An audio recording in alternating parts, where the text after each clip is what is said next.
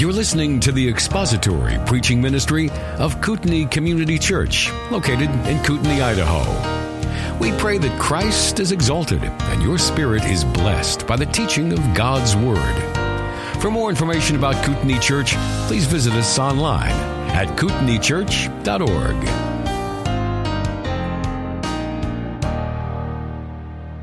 Okay, so this session is a question and answer, and our question and answer session on Friday night is intended for you to get to know Scott a little bit. So I'm going to ask him some personal questions about life and ministry and how he got involved in this. So first, Scott, can you give us your testimony, how it is that the Lord saved you?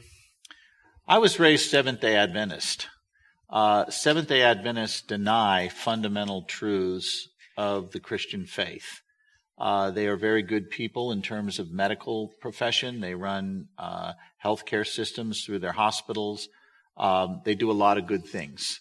I certainly learned the Bible there. But Adventists were wrong on the doctrine of justification, and I figured that out in high school when a speaker came to the Adventist Academy that I attended, who had been influenced by a guy by the name of Desmond Ford, an Adventist theologian who had it right and was trying to correct the denomination.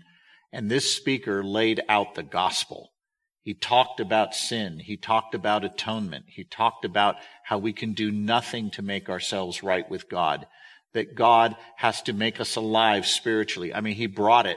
And I heard that. I had heard nothing like that ever. And so in my sophomore year at that what we called our Week of Prayer conference, I became a Christian. Now, was I a Christian who knew all the right doctrine at that point? No. But Greg Kokel's right. Jesus first catches his fish, then he cleans them. And that sanctification process goes on for a lifetime. But that was the first time I really heard the gospel, and the first time I heard it, it resonated. You know, one thing great about being raised in a legalistic denomination, when you hear grace, I'm telling you, it grabs. And we get it. You know, if you're raised in a legalistic denomination and you were just taught law, you get that you're fallen. You get that you're a sinner. In today's culture, one of the things we have is we first have to get people lost before we can get them saved because they think they're all okay. I didn't have that problem. I knew I was definitely under the wrath of God. And so when I heard the gospel, it changed me. And within 2 years, I had left the Adventist church, and I wandered across the street to a very small church of 10,000 people, where I just happened to meet that lovely lady at the back table in the college career group of 500 students. So that's how my testimony, I guess, the rough contours of it. Growing up in a Seventh-day Adventist church, are your parents still Seventh-day Adventists? No, they're not. They leave as well? They left as well. Yeah. No one in our family is still Adventist. You went across the street to a small church of 10,000 people. What was the name of that church? Who was the pastor? The Church on the Way, pastored by a guy by the name of Jack Hayford. And so from a Seventh-day Adventist background into a charismatic background, where I meet my wife, and I was there on staff in their bookstore and as a pastoral staff intern, and then I was an associate minister in that denomination for a while. So tell us the next step before some people come up here and grab you and drag you out and stone you. Yes, I'll just prophesy over all of you. Over time, I began reading people like R.C. Sproul and others of the Reformed tradition, and over time began drifting toward that, or shall we say was drawn toward that. You know, when people say, "Are you a Calvinist?" I say, "Yes, but I can't help it." And it's late, I got to keep you awake, right? But began to be convinced that God had to be sovereign in salvation. And look, both sides have problems. I get that. Our theology is not infallible. The Bible's infallible. But it seems to me it's very hard to deny in Scripture that God is the author and finisher of our faith, and He is the one who saves us. We're dead spiritually, and I became convinced of that. So we before we left California, we actually attended Grace Community Church John MacArthur's church. So follow my progression. Adventist, charismatic, Grace Community. And tomorrow I'm converting to Catholic. No, just kidding. Yeah. All right. I first heard of you when you worked at Stand to Reason with Yeah. Greg Koukl. How did you get tied in with Greg Koukl's ministry? I was working at the time for a pro-life group called the Center for Bioethical Reform that produced the video you saw tonight. And CBR is led by Greg Cunningham, former Pennsylvania House of Representative member, Reagan Justice Department official. And he got me into this work. He was the guy that got me into it. But the way I got tied in, and I'm assuming that question's coming up, so I won't. No, tell us. Okay. I was an associate minister at that Foursquare church in Southern California that I mentioned.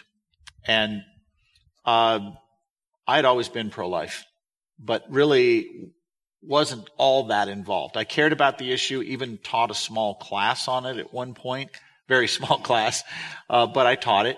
I cared about the issue. I'd done a fair amount of reading on the issue, but I wasn't actively doing a lot on it. Well, I got invited by the local pregnancy center director who bugged me, and she would not take no for an answer.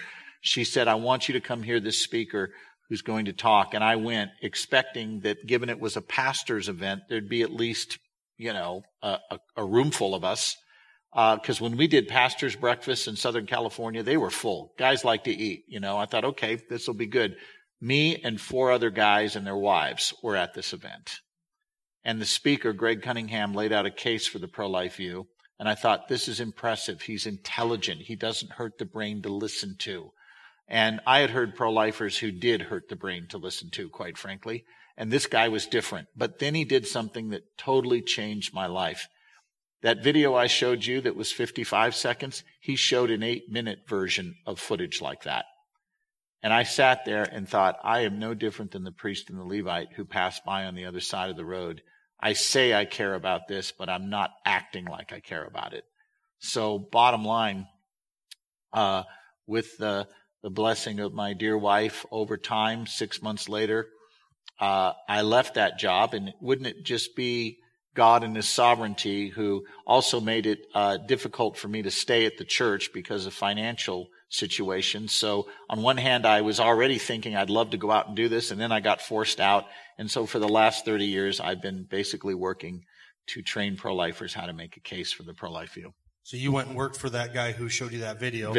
And then for 5 years. And then Greg Koukl, you started hearing him on the radio in the early 90s. And I thought, I really like this guy. He's got theology. He's got apologetics. And I found out that he too was of the same denomination I was. We were both Foursquare at the time.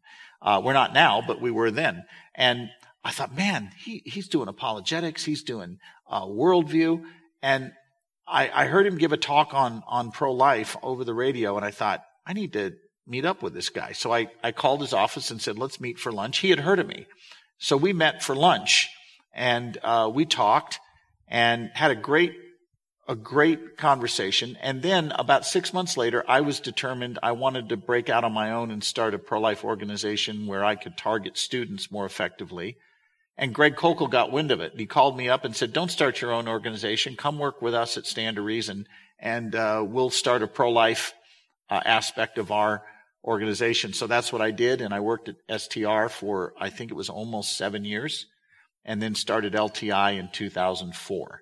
And leaving STR was not because of any beef between Greg and I.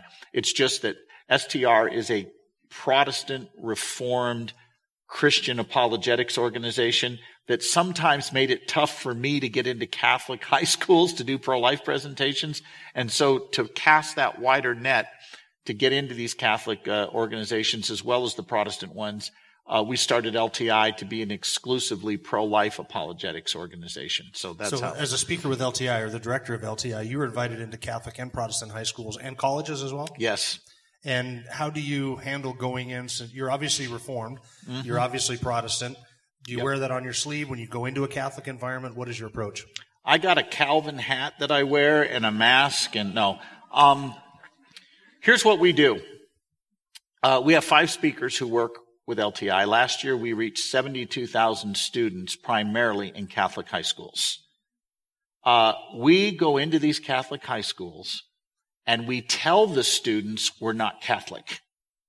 Guess what happens when they hear we're not Catholic? They automatically listen more attentively. And we say, we're not Catholic. We differ from you theologically, but we're going to argue why the church teaching on abortion is reasonable to believe. And we're going to give you a case for the pro-life view you can use outside of your church relationships. The faculty love it. The students love it. Oh, and by the way, that gospel presentation you heard before I showed that video, they hear that exact same thing in every Catholic high school. Now, we do not stand up and say, we think your religion is wrong. We just get the gospel out there. But we make it clear that we are not Catholic, and the schools actually like it that we do that.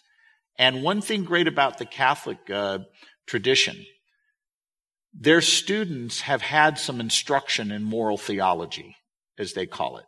And they actually understand the art of moral reasoning at a pretty good level, a lot of these students. And we can work with them and train them and equip them to reach other students with the truth of the pro-life position. And that's what we do. So 72,000 students last year, and we're not going to hit that number this year, but next year we might hit it again.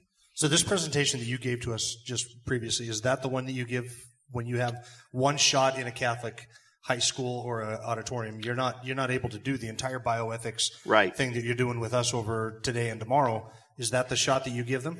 What you heard tonight is a variation of what they would hear, but of course we mix in a lot more energy and a little more humor and we tweak it a little bit for those students, but they're getting essentially the scientific case that you got, the philosophic case that you got, and we give them instructions on handling some of the objections, which you'll hear tomorrow. That's what we do. And what we typically would do is do a 45-minute chapel or assembly. Sometimes we've got 1,700 students in the bleachers. Sometimes we got 700. It varies.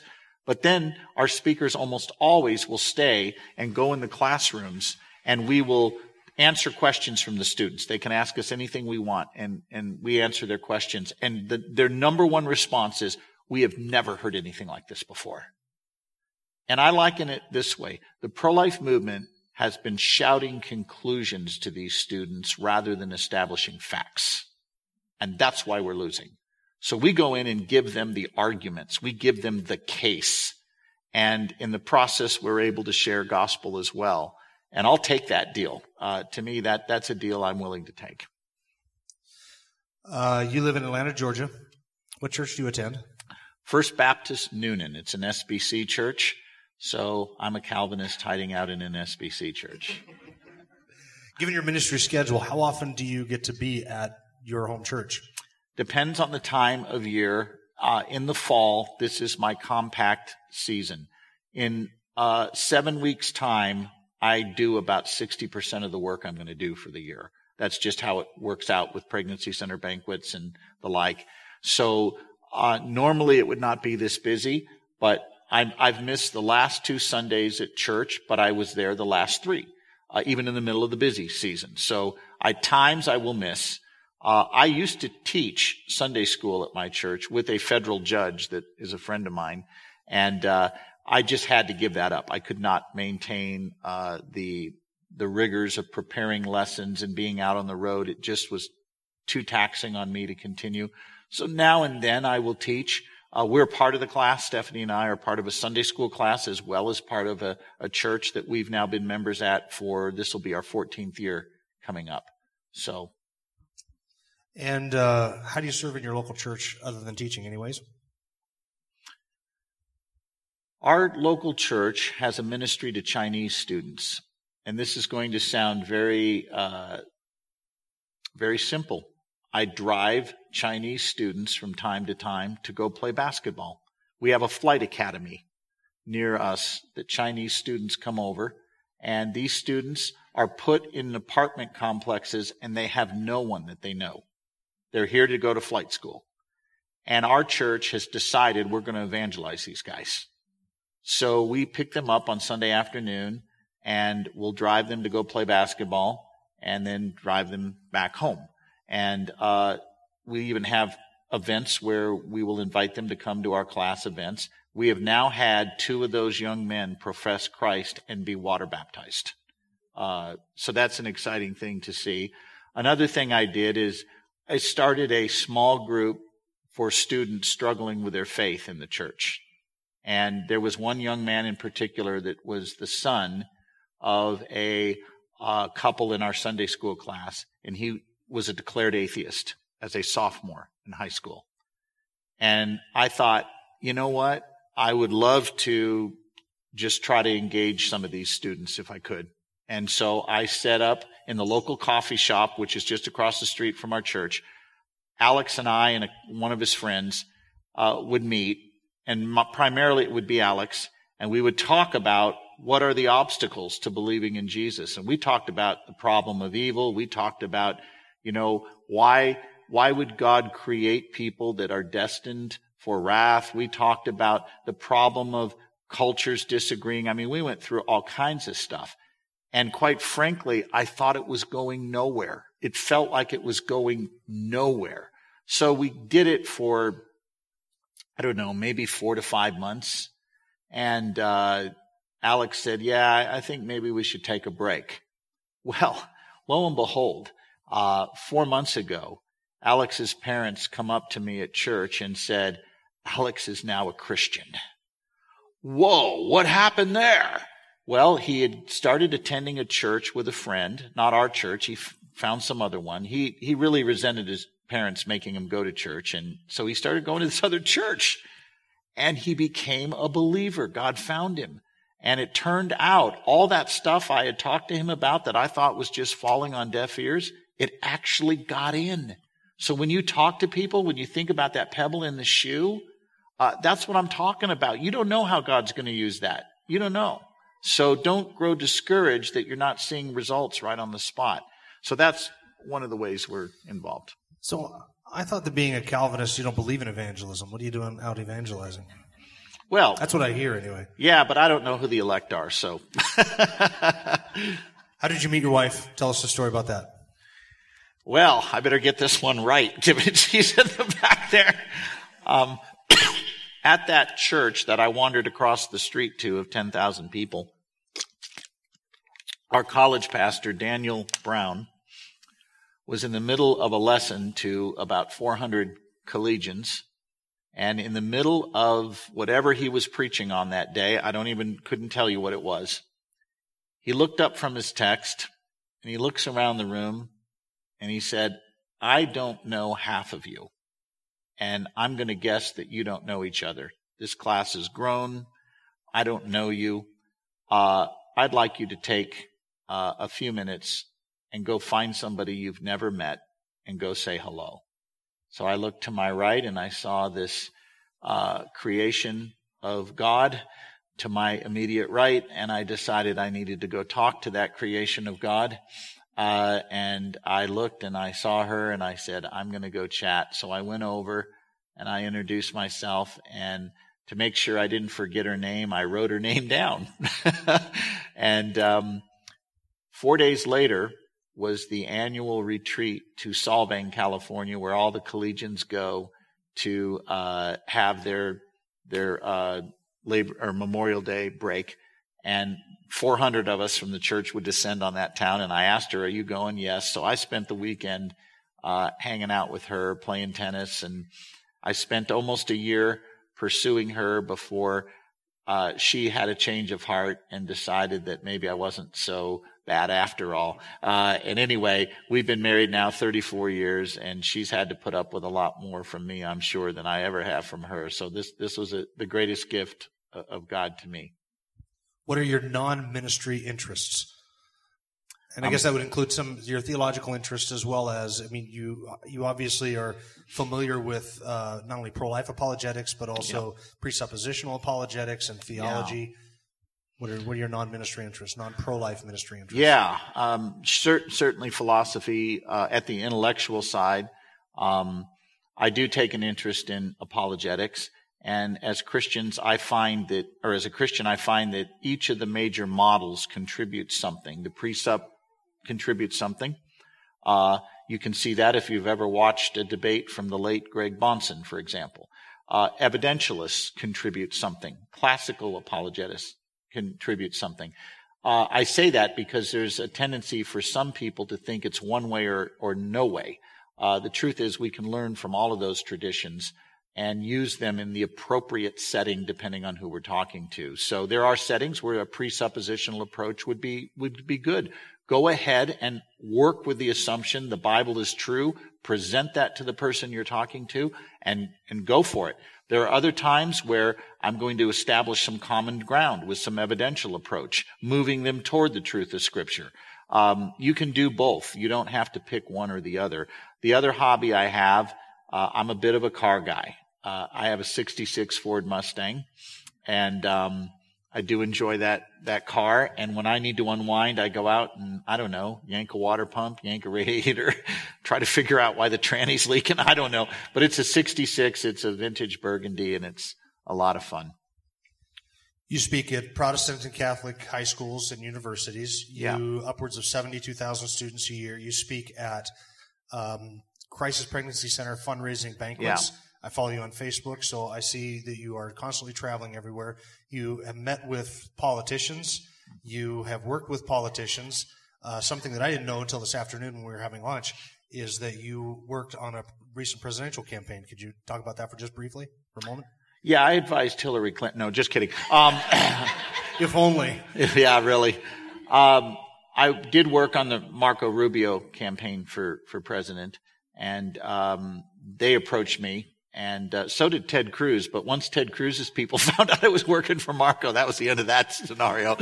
But I didn't talk to Marco, face to face. I did submit some written guidelines on how to approach the issue. He did tweet out a thanks to me for an article I had written on the issue, which was nice. But I didn't work with him face to face. I wasn't sitting down with him, saying you need to say this, this, and this, but more in a general sense. And then I got invited to join his bioethics advisory team, which I did in fact do.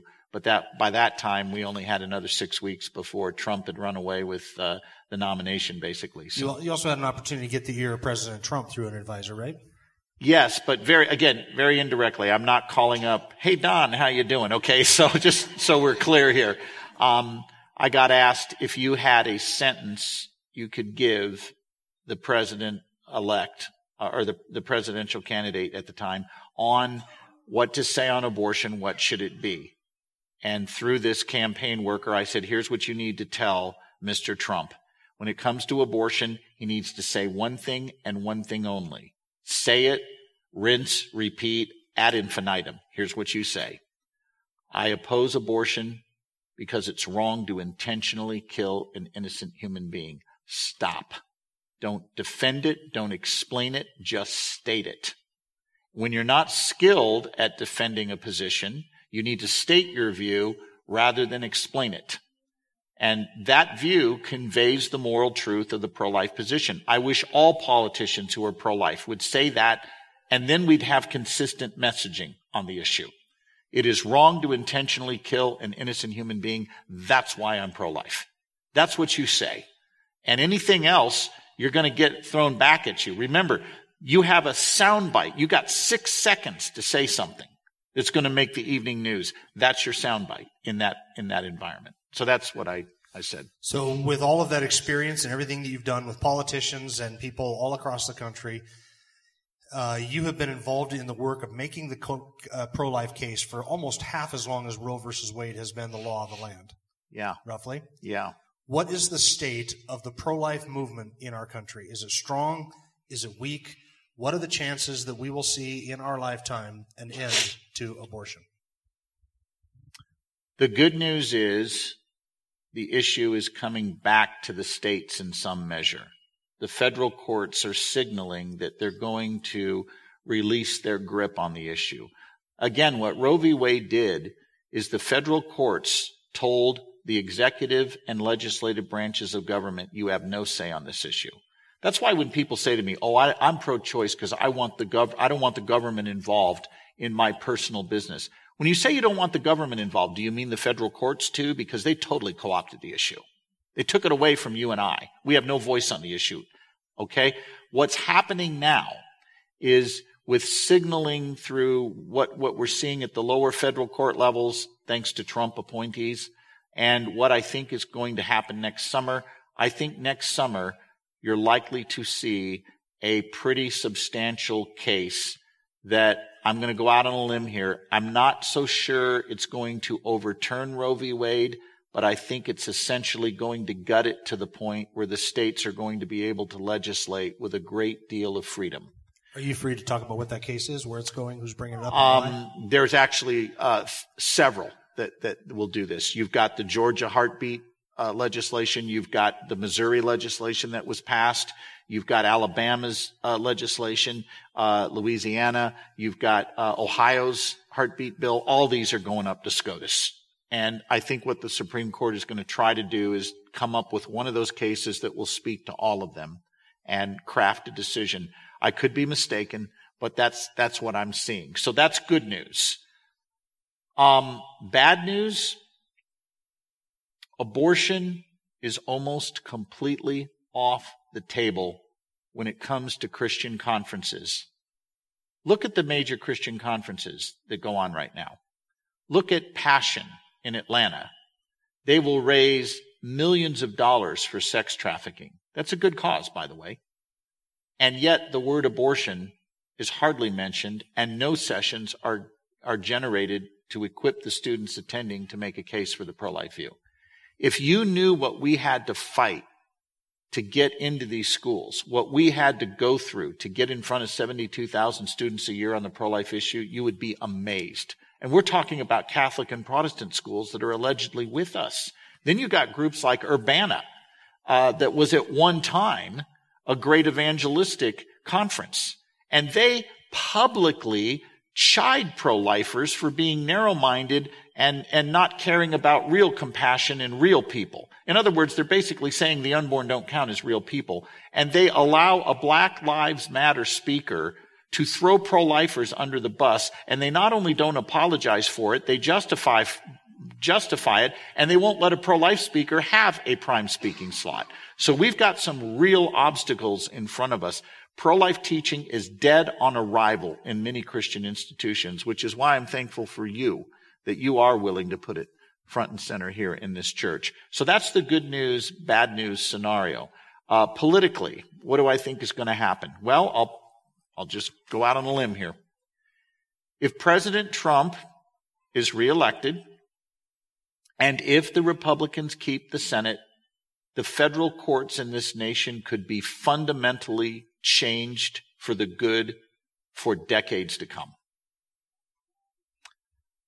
If he is not reelected, we have still managed to put a stop to a lot of stuff given the number of judges he has put in place. But I do not believe we will see Roe v. Wade overturned without another appointment at the Supreme Court level and another 100 or so federal judges appointed as you see more and more leftist judges retire. So this election matters. I'm not here to endorse a candidate. I'm just speaking. You asked me what I see. And how frank am I allowed to be in these conversations? I'm pretty frank. So okay. All right. I do not speak for the church right now. I do not speak for my organization. I'm giving you my opinion as an individual, okay? The Democrat Party is a huge obstacle to the lives of the unborn. It's a party dedicated to the proposition that an entire class of human beings can be set aside to be killed. I don't know how to say it other than say it. If that party is not defeated at the polls, unborn children die. I'm just saying it. So students, if you're 18 and you're going to be coming up on a chance to vote, get registered. God cares about politics. Now, politics does not save people eternally. Let's be clear about that. And by the way, I'm not suggesting the Republicans always do things good. They leave me disappointed a lot. However, just because politics isn't everything doesn't mean it isn't anything. And it also means that God cares about how we engage politically, because God cares about all of his creation, and the Christian worldview applies to all of life, not just segmented parts of it. And so our political involvement matters. And the story of the pro-life movement is going to ride on to the extent the Democrat Party suffers defeat at the polls. And we are not going to have the ability to marshal large numbers of people to vote pro-life if our churches and Christian conferences are covering up the issue, which is what we're facing. The other option that we have as Christians is the Republican Party, of which I happen to be a voting member. Yep. And the Republican Party has oftentimes worn our jersey but scored points for the other team. Yes. For the first 2 years of President Trump's presidency, they controlled the House and the Senate and the White House, and yet we continue to fund Planned Parenthood to the tune of $500 million every year. $50 million or $500 million? $500 million, I think. $500 million. $500 million every year. They did nothing to move the needle on that issue. That's right. And yet, would any of us ever have thought that we would have heard a president in our lifetime say in a State of the Union address that abortion was the execution of innocent babies? Those are the words he used, quote, unquote, in the State of the Union address. Ronald Reagan, everyone salute, Ronald Reagan. Right.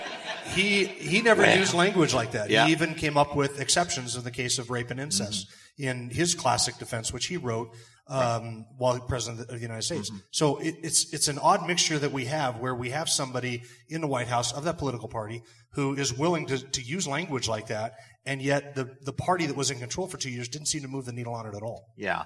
There's no doubt the first 2 years of Trump's presidency were a disappointment that way. Oftentimes, we are faced with a decision that kind of goes like this. We're either going to choose a first-class arsonist or a second-class fireman. One political party is a first-class arsonist when it comes to the lives of the unborn. The other doesn't do a very good job protecting them, but the alternative is so bad, we do our best to help them do better. So that's where I land on this. Again, I'm not telling you how to vote. Well, yeah, I am. But anyway. How many debates have you done with pro-life activists and proponents? I've never debated a pro-life activist, but I have debated a lot of abortion choice activists. The pro-choice. Yes. I guess how many debates have you done with pro-choicers? I'm going to say 25 to 28. 28 different people? No. I started off debating Eddie Tabash, who's the president of the Council for Secular Humanism in California, ACLU attorney. And he and I would go to local junior colleges and debate in front of psychology classes and other forums that we could find. And Eddie would always agree to debate. He'd always draw a crowd, and I would get a chance to get the pro-life view out. We were friends. He's just wrong, but we were friends. A Jewish guy whose parents survived the Holocaust, but bragged that his greatest single feat on earth was talking his father out of God's existence on his father's deathbed. He's an atheist. We're friends, but he's a mixed-up guy. Then I debated Catherine Colbert, who argued the Thornburg decision in front of the Supreme Court in 1986. And more recently, my debate opponent is Nadine Strawson, former president of the ACLU. Again, I consider her a friend. And that may strike some of you as odd, but can I say a couple of words about that? Nadine Strawson is no more lost in her sins than I was in mine before God found me. So let's not, shut people off just because they're in sin. Yeah, that was all of us. Secondly, she draws a crowd and I get to talk to them. Why wouldn't I want that deal? So we're friends. She's mistaken, but we have debated at Arizona State, Malone University, Cal Poly, San Luis Obispo, College of William and Mary, Westmont College, Wayne State University in Detroit. And I'm losing track of all the schools, but those are a handful. In fact, if you're buying the Life is Best DVD series tonight, along with the book Stand for Life that we got back there, we're throwing in for free a copy of the debate I did with Nadine at Wayne State University. You can actually watch the debate. So those are some of the people that I have debated. What is your relationship with her? Let's single out her for just a second. Behind the scenes. Cordial? Very cordial. We'll often have dinner before the event. She'll ask how my kids are doing. Very friendly. And our debates are not attacking of each other personally. They're spirited, but it's spirited on the content, not personal attacks on each other. Tell me what you told me about a ride with her one time. I got to share the gospel with Nadine once, very briefly.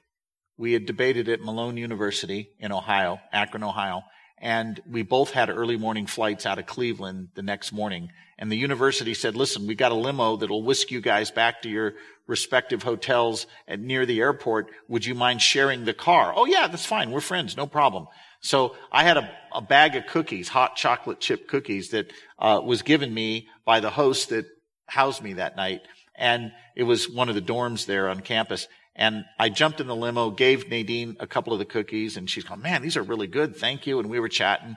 And then between bites of the cookies, she looked at me and said, now, you really believe this Christian thing, don't you? I mean, you don't think it's just good that it makes your life better. You think it actually is true, right? By the way, that's a great question. I said, yes, Nadine, I do believe it's true. I believe it is a historical truth that God raised Jesus of Nazareth from the dead after he died and atoned for our sins, that God raised him from the dead, and that the evidence for that resurrection is overwhelming. She kind of just paused and thought about it and said, that's really interesting. That's interesting. And she thanked me, and that kind of just, it ended at that point. But I'm hoping it was a pebble. You could pick it apart and say, well, you didn't get the full gospel in there. I didn't have an opportunity to do much more. We're responsible to take advantage of what God gives us in terms of opportunities. And that was my moment, so I took what I could. Have you met with her or debated her since then? Oh, yeah, at least 6 or 7 times. Oh, okay. Yeah. When was the last time you debated her? And do you have any plans to debate her again? 2016, and we're drumming up another debate for possibly 2020, late November, down in Texas. That's in the works. When you debate somebody multiple times, how does her arguments develop? Does she take what it is that you respond to, the arguments that you make, and refine hers, or try and find weaknesses in your presentation? I have not found her to make a lot of changes to her presentation in general in terms of addressing my case. But I will say this to any of you that have aspirations to do debates, and I hope some of you students do, by the way. Never rest on your laurels when it comes to a debate. So when I do a debate, it is a huge weight on me. The 6 months leading up to it, I am prepping, I'm preparing, and I don't care if I've debated you 10 times before. You never assume it's going to be a walk in the park. Debates are minefields, and you need to prep for them. You need to study. The old saying, the more you sweat in training, the less you bleed in battle. So I take debate prep very seriously, and you'll see that if you watch that debate DVD. It comes out. But that is, when you see me prepared in that debate, which you will, that's a ton of hours spent making sure I've got things tight. And what's interesting, I'll let you in on a little secret. During the debate, it looks like I'm taking notes. I'm not taking notes. I had written my opening speech, my rebuttal speech, and my closing speech a month before that debate. That's how prepared I was. I knew where she was going to go. And so when she was making statements, I'm just checking off the statements that I know are coming. That's what you have to do. That's the level of prep you need to put into this. That's what William Lane Craig does when he debates atheists. And I think that's how we bring glory to God, because it shows that Christians are thoughtful, that we are not just, showing up and being careless. We're actually taking the time to do our homework. And I pray that it brings God glory when I do debates. I watched one of your debates. I think it's on YouTube with Nadine Strauss. I'm not sure if it's the one that's on DVD back there. Yeah. But you'll notice when you watch that she will get up and she will make certain arguments, and you're there ready, and she will cite a case law or an embryology textbook or an article or some authoritative source, and she will kind of summarize it or quote part of it. And then immediately you will, when it comes time for your rebuttal, Scott will pull out a piece of paper and he say, well, actually the case law is so-and-so versus such and such from this court case. And he begins to cite it or completely cite the context of what she's describing. Does the same thing with an embryology textbook or a philosophy textbook. She will cite something out of context. Scott already knows what she's going to do, and so he takes what she was preparing and then uses her own words and her own sources to refute what it is that she had just presented. Yeah. And by the way, I do think Nadine, I don't want to suggest that she's not intelligent. She's a very intelligent woman. And, by the way, very gracious to pro-life students. She'll go meet with the pro-life students if they want to meet with her, and she'll give them the time of day and talk to them. And she actually appreciates the pro-life students because they'll participate in the debate while the abortion choice students won't. So it's nice in that regard. But I do think that preparation is huge, and that's what you have to do when you do these debates. And that's why I don't do them all the time, because of the enormous work you have to put in to get ready for this. I offered Scott to arrange a debate here as part of our conference, and he turned me down for that very reason. He said he just didn't have time to do it, which is good. You can see the debate on the YouTube or the DVD, which is excellent. Yep. Beings that you are touching the nerve that it seems to be at the center of our cultural debate nowadays, what type of negative feedback do you get from people whose toes you step on, whose sacred cow you are throwing to the grinder when you do what you do? Do you get death threats? Do you get hate emails? Do you get a lot of correspondence like that? Do you have people who threaten your life at all? I don't. I have had people protest events I've been at. I can only think of one time I had what I would consider a somewhat veiled harm threat. And that was at the University of Nebraska a dozen years ago. But what normally happens is the other side tries to shut down the event, either with a heckler's veto or by causing disruption at UC Berkeley when I'm debating Malcolm Potts, for example. But it's not direct threats. What is a threat, and it's a problem. We are more and more encountering pro-lifers who try to shut down effective pro-life presentations. They don't like the visuals that I showed you tonight. And they will say things like this. They'll want me to come to their event, and they'll say, unlike you, they say things like, well, we prayed about it and we didn't feel a peace about talking about abortion directly, or we felt that the Lord was telling us this wasn't the thing to do. Well, that's funny because I was feeling He told me it was. Now where are we, right? But people love to invoke God rather than look at evidence, rather than explore what might be effective. And I'm almost tempted to write an article entitled How the Spirit is Killing the Pro-Life Movement, because we've got a large group of Christians now that think they're hearing directly from God and trying to reframe our messaging in ways that are harmful to our cause. And that is a very frustrating thing to me. And I understand pro-abortionists. I know why they're the way they are. But it's interesting. Feminist Naomi Wolf, who supports abortion, is more honest on abortion than some pro-life leaders that we work with, who try to cover up the injustice of abortion. No social reform movement has ever succeeded where its activists sought to cover up the injustice that was going on. You got to expose it. This is what we're told to do in Ephesians. Don't cover evil deeds, expose them. Well, we have Christians that are hearing from God in places of influence, and they're saying, no, we don't want to show that video. We don't think our people can handle it. We don't think our people can handle a truthful discussion on abortion. Everybody says this, and everybody's wrong. And feminist Naomi Wolf says the following about that video you just saw, the pictures you saw in there. She says, if the pictures are true, then we ought to admit them as evidence in the Socratic quest for truth. And if we say women are too inherently weak to view a choice they're about to make, well, then we're condescending to the women. We're basically saying they're too weak to handle the truth. What kind of apologetic is that? So we have actually pro-abortion feminists willing to be more honest about the pictures than some pro-life Christian leaders, which is a very big threat to what we're trying to accomplish and a very frustrating point for me.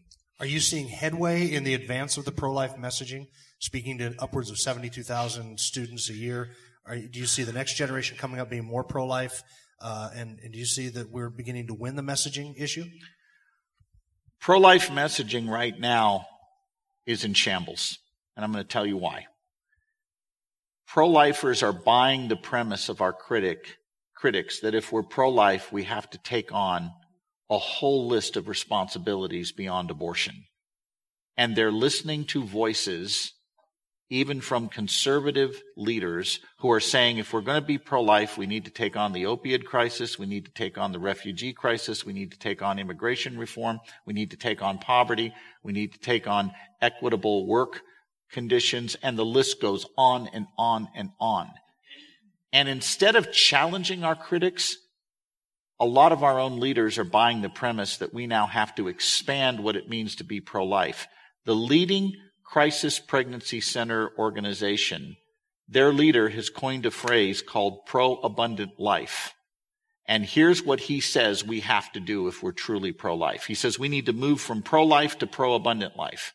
Here's what he says that means. We need to, if we're a pro-life organization, programmatically, and I'm using his words here, programmatically use our resources to do evangelism, marriage repair, family health between parents and kids, immigration, helping mothers choose wisely, jobs and lifestyle choices, and the list goes on and on. Now, I want you to think about your average pro-life group. Are they rich or poor?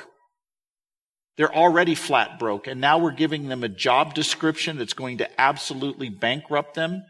No. Keep the main thing the main thing. Our job is to stop abortion. That's the major crisis in front of us. Now, as a Christian, we'll care about a lot of issues. I care about a lot of issues. But the organizational objectives of the pro-life movement need to be singular. We're out to save unborn lives. That's what we're about. We can't take on everything. Frederick the Great said, "He who fights everywhere fights nowhere."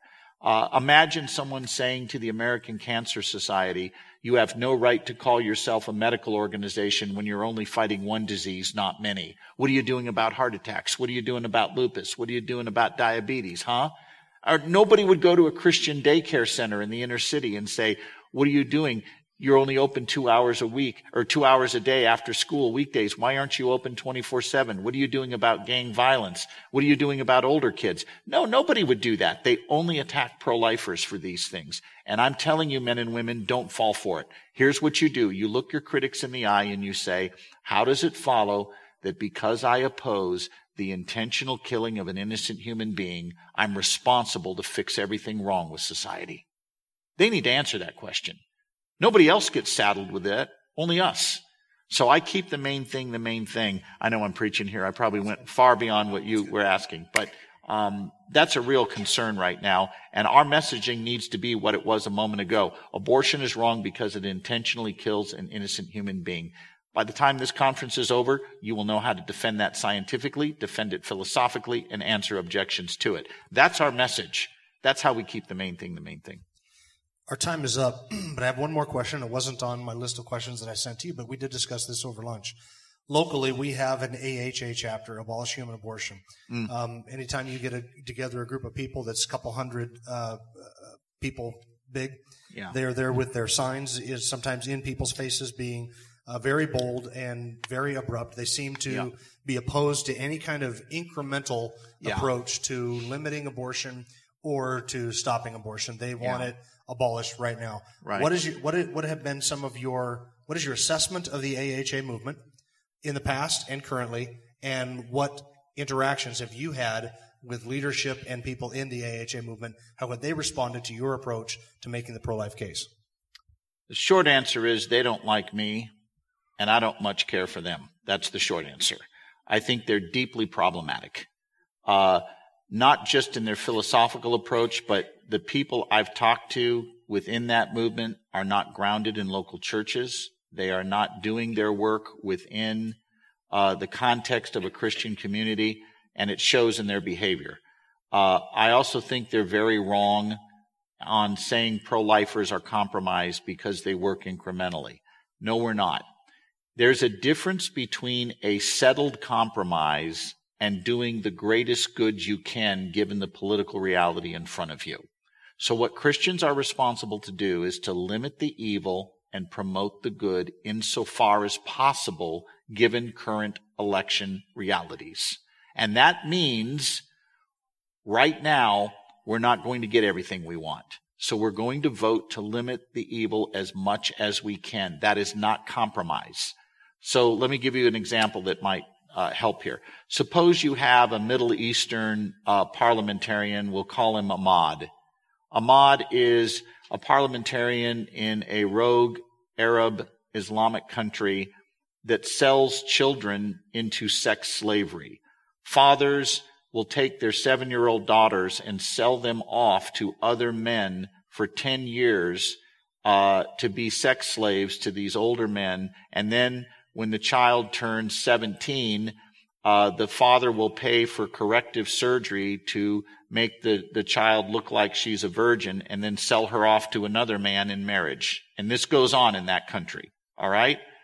Imagine Ahmad has the votes in the parliament to stop 90% of that, because he has the votes to stop that practice being done with all girls that are citizens of that country. But he doesn't have the votes to do it for non-citizens of that country who reside within its borders. He's ready to get this bill passed. There's an auction coming up a month from now on a Saturday where 20,000 girls are going to be sold into slavery. But if Ahmad can get this bill signed, 90% of them will walk forever free. On the eve of the vote, one of his own parliamentarians says, I've been thinking about this, and I've been talking with a few of my colleagues. We're compromising here. It's wrong for us to save only 90%. We need to save all of them, or we're compromising. And therefore, we're withdrawing our support from this bill because you have a compromised position. Wait a minute. Who's doing the compromising? Ahmad or the other side that has given up 90% of what it had before? And as a result of that, the bill fails. And that Saturday, a month later, 20,000 young girls have new homes and new masters. We call that a moral improvement? You and I are powerless to decide which lives live and which die. When you vote for incremental legislation, you're not deciding which babies get to get killed. The Supreme Court has already decided no children have a right to life before they're born. That decision was already made. The one doing the compromise is the one giving up ground. Who's giving up ground in the current scenario here? The pro-lifer who wins incremental gains, or the other side that is giving up territory? They're the ones giving up territory. They're the ones having to compromise. We're actually advancing our cause here. Now, if your position is that you don't want to protect certain children and you want it to be the permanent law of the land that babies conceived through rape get killed, for example, then you would have a morally compromised position. But if you don't have the votes to protect all of them, but you do have the votes to protect some, by golly, do the greatest moral good you can given what you have to work with. And I think AHA does a very bad disservice not understanding that point and laying guilt trips on Christians who vote to limit the evil insofar as possible. Thank you for listening to the latest podcast from Kootenai Church.